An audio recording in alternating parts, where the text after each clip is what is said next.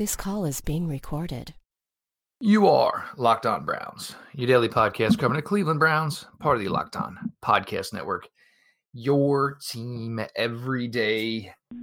Good evening, good morning, good afternoon, however it applies. As we take you through here, Locked On Browns for what will be your Tuesday, New Year's Eve episode. Happy early New Year's Eve to everybody.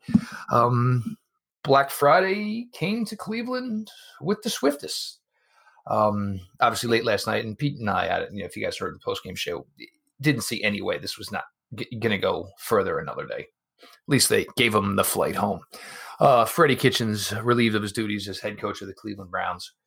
Obviously lots of talk about some other front office shakeups. Looks like Alonzo Highsmith's headed back to the alma mater of the U, which maybe gives some ease to Pete Smith and I. Obviously, Pete from Browns Maven through SI.com, your host, Jeff Floyd, your local experts on the biggest stories, Cleveland Browns wise, for your daily delivery of all things Dog Pound. Look, a lot of this undoing probably out of Freddie Kitchens' control, Antonio Callaway, whatever the situation was with Rashard Higgins, the David Njoku situation, the revolving door in the secondary, losing maybe your two best defensive players between Myles Garrett and Olivier Vernon for the time you did. But as it went on and the time went on and the offense couldn't gel and you really couldn't find a way, and everybody looked, 1,000 yards for Odell and Jarvis, 62.5 yards a game, guys, if you really do the math. So nothing special there. The offense, which looked like it was going to be the calling card, never really found its way. But it was obvious, Pete. The writing was on the wall. This couldn't go on, and especially with the head coaching class that is out there this year. A lot of guys more ready for the job than Freddie was given. Obviously, some retreads that are going to be out there, and some guys who certainly are more than deserving of a second opportunity. Go ahead, Pete. Well, I'm not remotely surprised that Freddie Kitchens was let go. I was surprised they did it last night, although I think that's better for him, honestly, as opposed to coming in for that, that march of death. Walk of shame, exactly. It's, I'm a little surprised that they're approaching this in such a malleable fashion, where they're basically saying, we're not really attached to anybody in our front office, so we're just going to see how this goes, and then we'll make a decision. I don't necessarily have a problem with it. It's just, certainly I think it would be ideal if you were satisfied with your front office, but I think there's at least an understanding that John Dorsey has not done a good job to this point, and there's no question to whether or not that should stay the way it is. And if they love a specific candidate, they may shape their team around them, and there are some candidates out there that will probably keep most of the front office people in place. So it's interesting. I'm sort of interested to see where some of these things go, but at least for the moment, seems okay. We'll see. It could get mucked up somewhere, but at least for the moment, they seem like they're at least looking at some of the right people. Yeah, I would agree with that. And I think Jarvis Landry today on with Nathan Segura and, on Cleveland Browns Daily. And, one of the things that he pointed out and was, a lot of times it was about calling the certain plays as opposed to featuring these certain players. And, yeah, there were times where that was absolutely, aggravating, frustrating. Obviously, I go back to the Demetrius Harris and all the red zone stuff. Obviously that was stuff they liked with David Njoku. Harris, not David Njoku. And we got to see that time and time again. You didn't need to keep force feeding it. Another prime example is every time they got within the 5-yard line, offense played with, essentially an emergency break on. Then there was the, just the overall head coaching aspect of it, when the can't focus on the game because we're arguing with the refs. Let's review this, even though everybody on the building says don't review it. and just so many things, the mismanagement of time and timeouts and allocution as far as end of half play. And, that's not essentially so much on Freddie. That's what happens when you go from running back coach to offensive coordinator to head coach within, I guess, what was it, 3 months?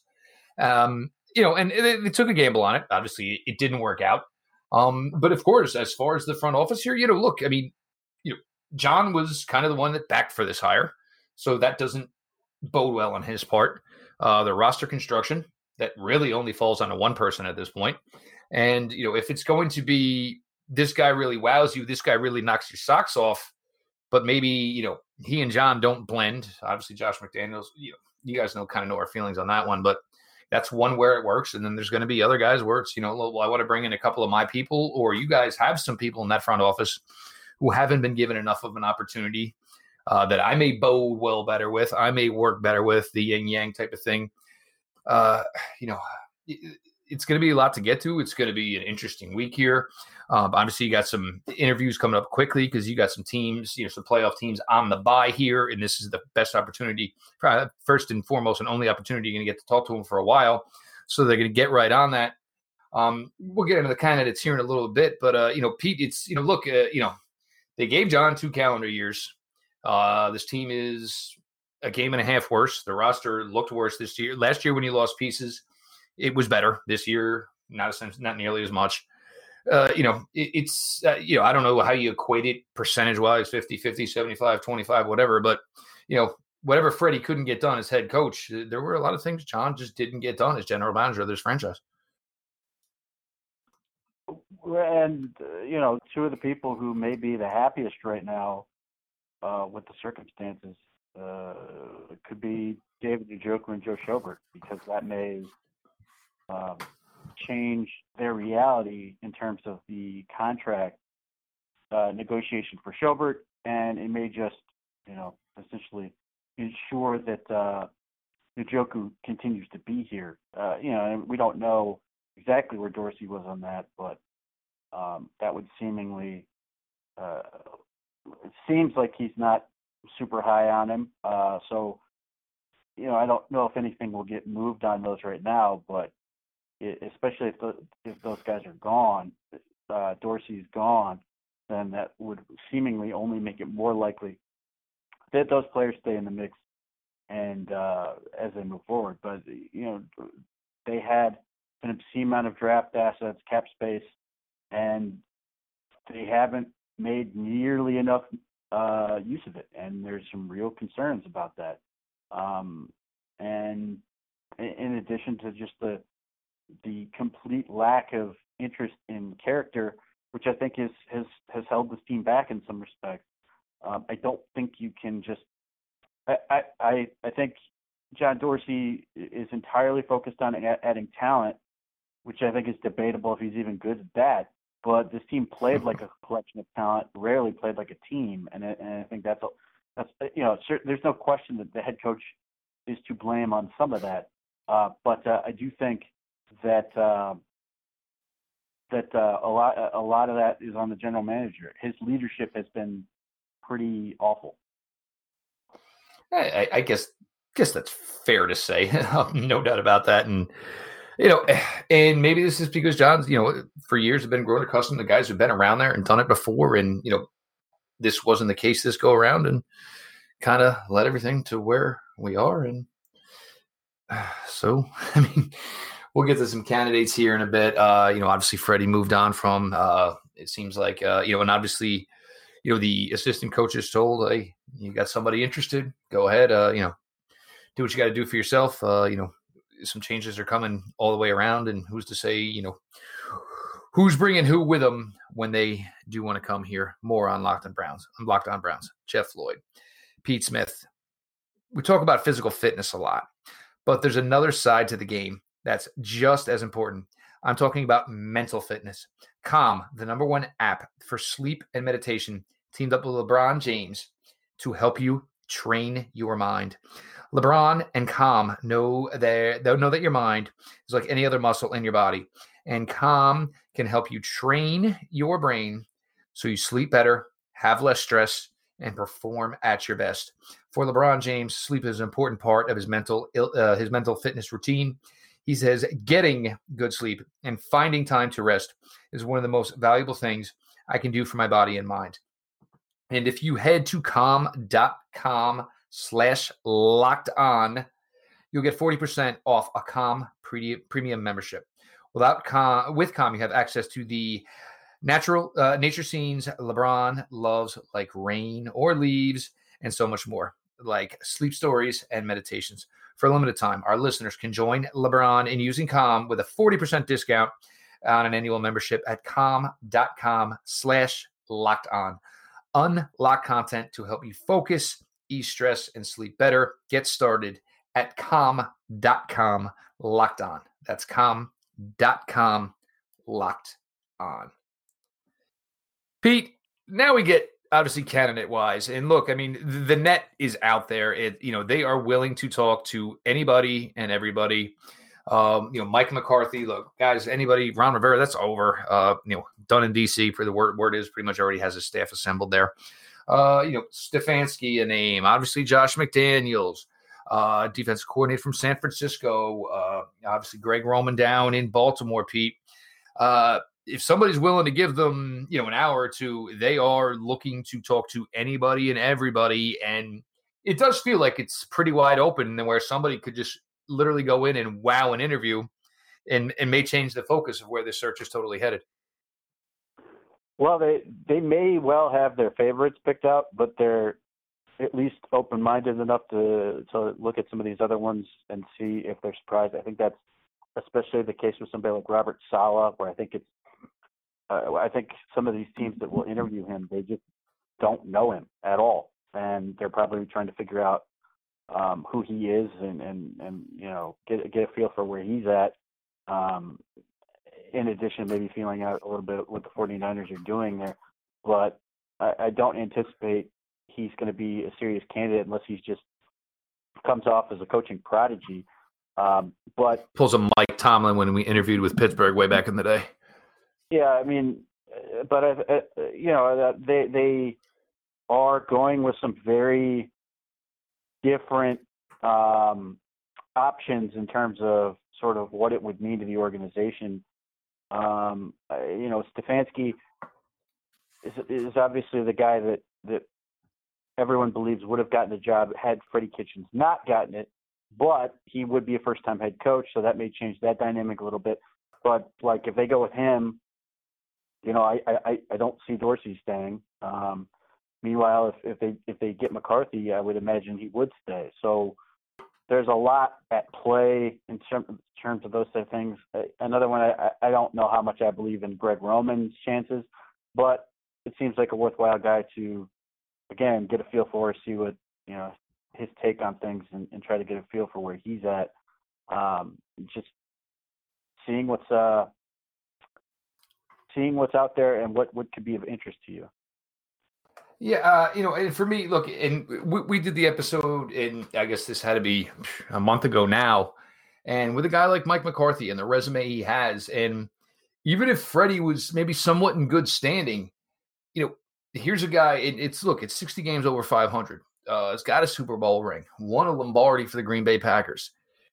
This is a guy here, and look, I mean, whatever job he may have interest in, it's really, really tough because he's got this track record. And everybody, Aaron Rodgers hated him. Aaron Rodgers hates his own freaking family. So, I mean, look, and sometimes a marriage is just over 10 years, 11 years, whatever it was. Sometimes things are just done and it's time to, go your separate ways.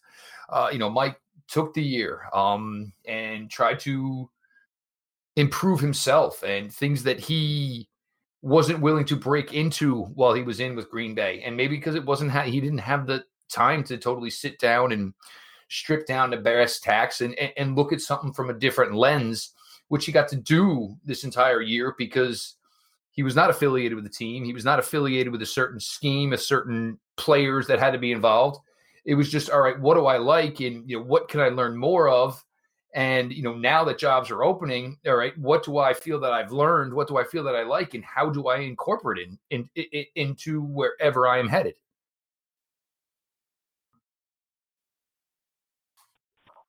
So, look, I mean, a lot with Mike McCarthy, at least from an outside perspective, is going to be based on how much you believe someone can sort of change who they are as a coach. I don't think it's all that difficult. I think, there are any number of coaches that have seen things and evolved, even if it's just taking something they do and sort of adding to it or changing the way they do it or whatever to be more efficient. So I don't have a problem with that. Whatever Aaron Rodgers wants to say about him, he helped him become one of the best quarterbacks ever. I mean, that's impossible to ignore. He wouldn't have the same luxury he did with Rodgers, and that he can't afford to take, basically his quarterback mechanics down to the studs like he did with him over the course of several years. But there's no doubt that Rodgers is better for having been coached by McCarthy, and they did win a Super Bowl, and he has won a ton of football games and all of those things. So it's really hard for me to sit here and be like, well, we should just immediately discount him entirely. That is what the interview process is for. This is what you're trying to find out. You may not like what he has to say in the interview, and you may not want him after that. But it's hard for me to be like, this guy is making efforts to better himself as a coach, taking the criticism that was sort of lobbed at him when he was let go by the Packers, and seems to be doing things to improve. So, like, to be just ignore that as silly. In the same way that the amount of coaches or the amount of evidence and the amount of people who talk about how beneficial it is for a coach to take a year off and all those things, that there's a lot that makes it very easy to like about McCarthy. I think whether it's McCarthy or most any of these people, it comes down to staff and assistants and those things and coordinators and all that stuff that's going to make you feel better about it or worse. But beyond that, I think it's largely a guessing game. I mean, McCarthy has a far more substantial track record along with Ron Rivera than most of these other guys, since they, either haven't been head coaches or haven't been head coaches in a very long time, that it's more difficult to know what you're going to get from them. And I think in some cases there's an aversion to that simply because, you've seen them fall short and you've seen them get fired and these other guys haven't. And whether you want to, you're just attracted to the sort of the shiny new thing or not, that's up to you. But I just think you have to be open-minded with all these things and see what comes up, because they have seemingly a criteria they want to follow in terms of what they're looking for. Hopefully it's better than last year, and they can find the right guy. But I got no issue with potentially hiring Mike McCarthy or most of these guys. I'm just sort of curious to see what they would do on Sundays, because I just don't have enough information and know enough to be like, well, this guy's going to be good or this guy's going to suck. So, it's largely comes down to feel ultimately with this. It's not like players where I have tons and tons of data to look at and all these other things. It's just a question of, do you think this guy will be good? Because you just don't know in a new circumstance. Well, I mean, first and foremost, you're going to have to be a guy that these guys believe in. And look, it can be a younger guy. It can be a guy less established. But you can't go from a guy like Freddie where everybody kind of lost trust kind of early. It's got to be somebody where it's, I don't even want to say the toe of the line. It's going to be like, I need you today. And even if it's an OTA, look, I understand you're here. I need you to give me a little work here. And it's, hopefully, obviously the health-wise will be better, but it's going to be, Jarvis, Odell, I need you guys to practice. If I'm going to feature you guys 25 to 30 times as targets in the passing game, I need this stuff to be cohesive and I need to be smooth, because, these are just obviously wasted opportunities otherwise. Pete, I would think, McCarthy's got to be a strong contender here. You can't help but read about it. And with John Dorsey, maybe losing power or whatever, you got to think, and the Haslam seem to love him. Josh McDaniels is a strong contender here. Of those two, Pete, who else would you say is maybe one or maybe two more people that probably come in as really strong contenders? Oh, I think Stefanski's he's definitely in there. I mean, he was the guy last year, if not for Kitchen. So I can't imagine they're just going to be suddenly like, well, we don't like him anymore and we're moving on. And it could happen that way. But there were a lot of people in that corner, and they may not be valuing the input of guys like they did last year. It sounds like Dorsey is not near where he was in terms of the pecking order on this thing, and maybe a guy like Paul DePodesta is. So that could change things. So if I was looking at it from that standpoint, I would say those are the three top guys.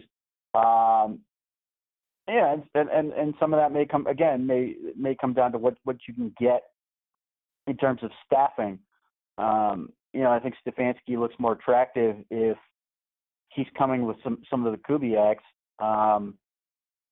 Maybe McDaniels looks more attractive if he's able to lock up, somebody like Kevin O'Connell or some of the other guys that he's been linked to as potential coaching hires. And that's part of it. Like, presumably Stefanski must have had a pretty compelling group essentially lined up when he didn't get that job, and maybe he can bring that same group back. Maybe he can't.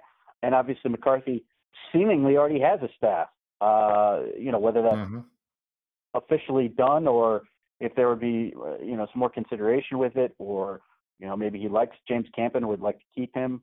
I mean, I'm all for that. So it really just depends on all these little factors. So I don't, there's only been 5 guys mentioned. I don't feel good about Salah's chances of this. I don't feel particularly good about Greg Roman's chances of this. There's been talk that they'll talk to Dennis Allen. I don't know enough about him to say whether I feel good about his chances. Obviously, he's done it before, and it wouldn't be surprising if they talked to some other guys. But those seemingly at this point would be my top 3. But I'm sort of willing to sit here and wait and see if something else comes out and surprises.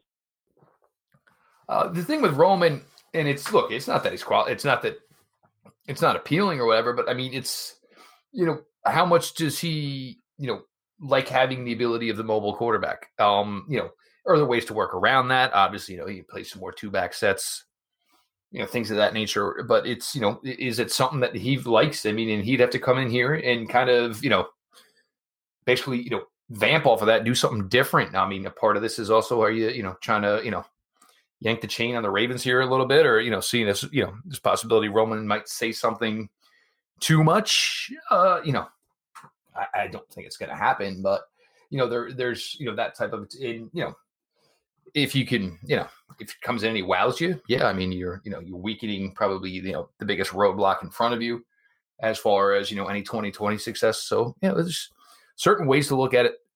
It's certainly, I think the list is impressive of candidates they have to interview. It also depends how long do they want to wait. With Baltimore, there's possibility, you're waiting until February.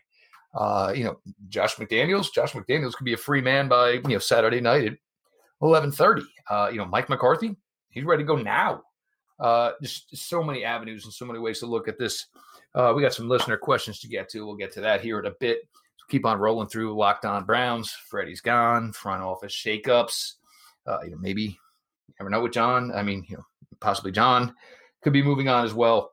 A lot more coming here on Locked On Browns. Like the rest of us, I bet you're going into 2020 thinking about what you didn't get around to in 2019 and your goals for the new year. If you want to work towards being your best self in 2020, understand more about the world around you, and make sure that your time is well spent, then Blinkist is for you. Blinkist is for anyone who cares about learning but doesn't have a lot of time. Blinkist takes key insights from over 3,000 nonfiction bestsellers in over 27 categories and condenses them down into 15-minute blinks, which are text and audio explainers that help you understand more about the core ideas of each book. Use blinks to get into a topic quickly, find new topics to grow from, or figure out which books you want to spend more time reading or listening to completion. With Blinkist high-quality audio feature, you can jump right in on the go during your commute, at the gym, or even download to listen offline. Blinkist, look, guys, there's things I got to do, to be able to help my kids with schoolwork. And, as far as what the new math is, and it was new math for me and it was math for my parents. So you're using that and trying to get some of the formulas down as far as, what comes before what. It's something I've tried and it actually does help a little bit. But look, there's some things you need to know, whether it's your job or you just general knowledge that you want to get better at. So go ahead, check out Blinkist right now. Blinkist has a special offer just for our audience. Go to Blinkist.com/lockedon to start your free 7-day trial and get 25% off of Blinkist premium membership. That's Blinkist, spelled Blinkist, Blinkist.com/lockedon to get 25% off. Start a 7-day free trial, Blinkist.com/lockedon. Thanks to the folks over at Blinkist. Pete, we got questions here, and obviously, everybody's got questions whether or not it's on the offensive side of the ball, it's the defensive side of the ball, coaching. And this one, actually, well, here you go, Pete. Gun to your head when the decision is made. Who is the next head coach of the Cleveland Browns? If I went off what's right now, to me, I think it's going to end up being Stefanski and and some new personnel in the front office. But that's not exactly like some strong feeling, but that's just by virtue of the fact that they really liked them last time, so it wouldn't be that big of a leap to go the next time. I'm gonna go with Mike McCarthy. I think if Mike McCarthy wants this job, I believe he's got the resume that trumps all here. So if this is what you're basing it on, and look, Mike could come in and the interview might not go very well, but I've been on this from look, if you're basing the strongest candidate, not taking interviews into account, I don't know how it's not Mike McCarthy. I just do not. From at Goobs Cleve, opinions on Highsmith leaving the front office. Pete, at the end of the day, Elliott Wolf is a guy on the rise, and if he's still here, it may be the point where maybe he's obviously jumping Alonzo Highsmith. Alonzo Highsmith is a great guy, great figure, but I think this is probably something he's going to enjoy more. It's different when you're working for something that you've been a part of, your whole life. And, he goes down there as a little bit of a legend and, it means something to boosters. It means something to kids. And especially when you're recruiting kids of former Canes, at the end of the day, I don't think this is a major blow for the Cleveland Browns. He has value in what he does, like president of player personnel. There's the relationship aspect of that. I think he has more value to the University of Miami that needs all the help they can get. And I can't imagine that whatever they do, everybody's coming back. So I feel like if this is his path to get a another good gainfully employed job, that there's all the more reason for him to do it. I don't know. I'm just not convinced that he's going to be here anyway. I don't think there's a path where everybody's going to be staying in that front office. Unless, again, I think Mike McCarthy might be the exception to that rule. But if it's like anyone else, even if they do keep some, I just can't imagine it's going to be staying that they're all going to stay.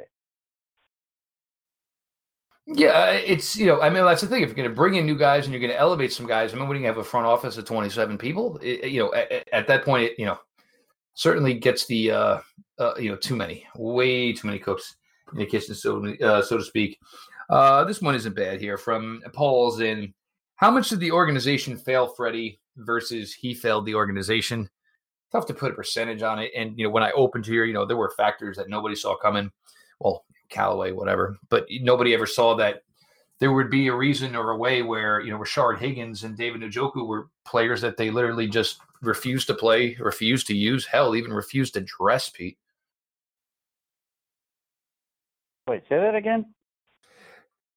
How much of the organization how much did the organization fail Freddie versus he failed the organization?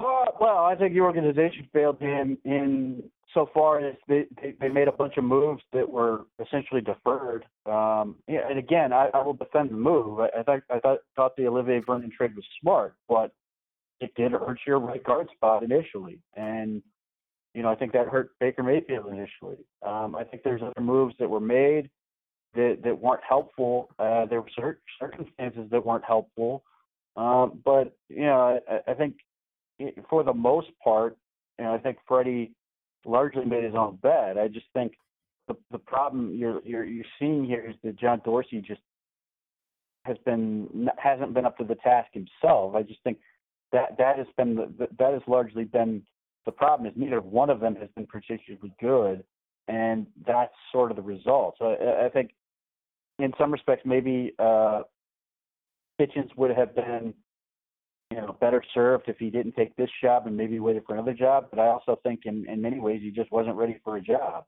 And I think, you have to be able to figure that part out first. And I just don't think he was there yet. I think he was put in a position to fail, but he's still the one that failed.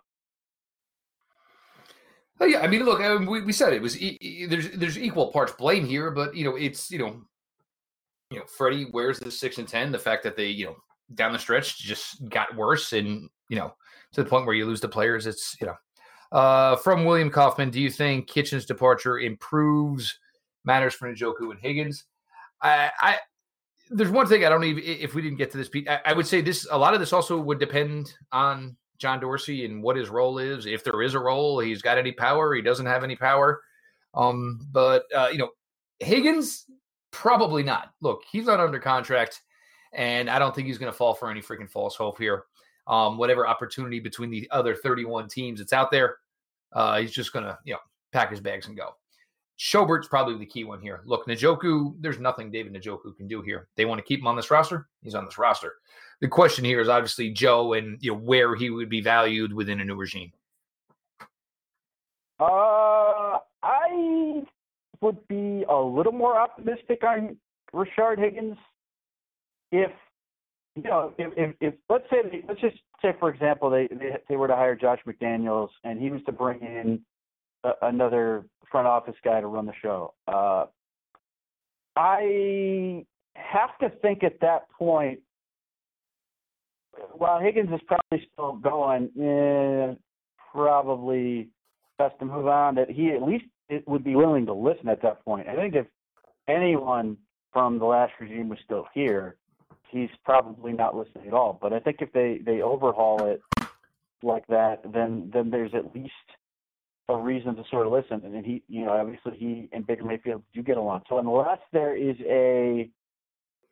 there is some issue between him and the other players in that locker room, which is possible, I don't know, that led to sort of the situation, I could definitely envision a scenario where he's at least willing to listen. You're probably right because there was I believe it was Baker's wife put it up. They all got together before Christmas, did the escape room, that type of thing. And it seemed like, the camaraderie was still good. Obviously Baker had a great rapport with him. I don't know if I'm Rashard Higgins. Fool me once, shame on me. Fool me twice. I mean, fool me once, shame on you. Fool me twice. That type of thing here. Let's see what we got here. We already did that. Evan Dawson. Did not realize that Ratley came out of college one of the best 40 times. Is he the speed burner I've been hoping for? Damian Ratley, and he was on the show like right after he got drafted. Shockingly, he came from a really, really small high school program. Really good athlete. Didn't get a lot of pub. Had to go the JUCO route. got to Texas A&M at like the worst time where that staff was falling apart before Jimbo Fisher came to town. What you like about Damian Ratley is he works, doesn't mind playing his special teams. You like to see a guy get an opportunity. It was great for him yesterday. Obviously still under contract for 2020. There's a potential there's something there. There's potential that there's a late bloomer, whether he's ever going to be a starter. I doubt that, but, third or fourth with a nice size, speed, resume. There's still something there. And, you're certainly not kicking Damian Ratley to the curb just yet. He is fast. He's not particularly agile. He wasn't particularly productive. He has gotten better. He certainly gave you nice little something to shoot for, something to hope for with what he was able to do in that last game. The team seems to like him.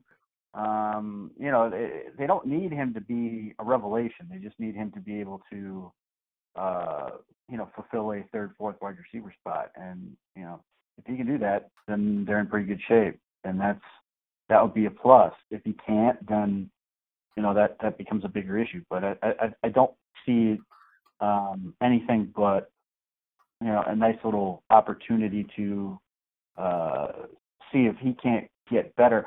He's certainly fast. There's never been a question about that. The thing that what always made him intriguing wasn't so much his speed. He is a bigger guy than I think a lot of people realize. He's, 200 pounds and, about 6 foot, 1, I think. And a little yoked up, yeah. Yeah, so he's not a small guy. That's at least worthwhile from that standpoint. So, he's a guy that's going to get a lot of opportunities, I think. It would seem like Kadarius Hodge is, based on what we've seen this year, but we'll see. So, they've got a few guys that are interesting that could come back in. They don't want to – I don't think they want to have to try to import a bunch of new guys again. But, again, if they change staffs and all that type of stuff, then that may be different. Yeah, I mean, look, I've been a Ratley fan. And the other thing is that where's the difference between where, he's getting reps now and Higgins never was. Higgins was that guy on 3rd and 6, 3rd and 7 could find you some sticks. Ratley, it's more of a, deep route guy. And, either he beats him and he's open for the play, or hopefully you've created a whole bunch of stuff open underneath. From Giovanni Raviz, never going to ignore you, big guy. What would you suggest to Baker Mayfield to help him prepare for next season? Honestly, part of it would be Baker just kind of get out of the limelight. And the other thing for me, Pete, what did you do for the years you were at Oklahoma? What did you do to get ready? Obviously there's still going to be demands on him as far as that, but, best opportunity for him to kind of get away from any limelight or anything of that nature is probably what's in the best interest of Six. Clear your head, get a little more focused, maybe tell some people no as far as opportunities and things of that nature. It's probably ideal for him. So with that type of stuff, I think it's more about mental stuff. I think it's just more about immersing himself in sort of the classroom aspects of it. I think there's absolutely, you absolutely want him to continue to work and get better in terms of, mechanics and hammering those things home. But so much of it this year was he would play like he was operating at times with tunnel vision in a way that he hadn't in previous years. I think that was something that helped him back.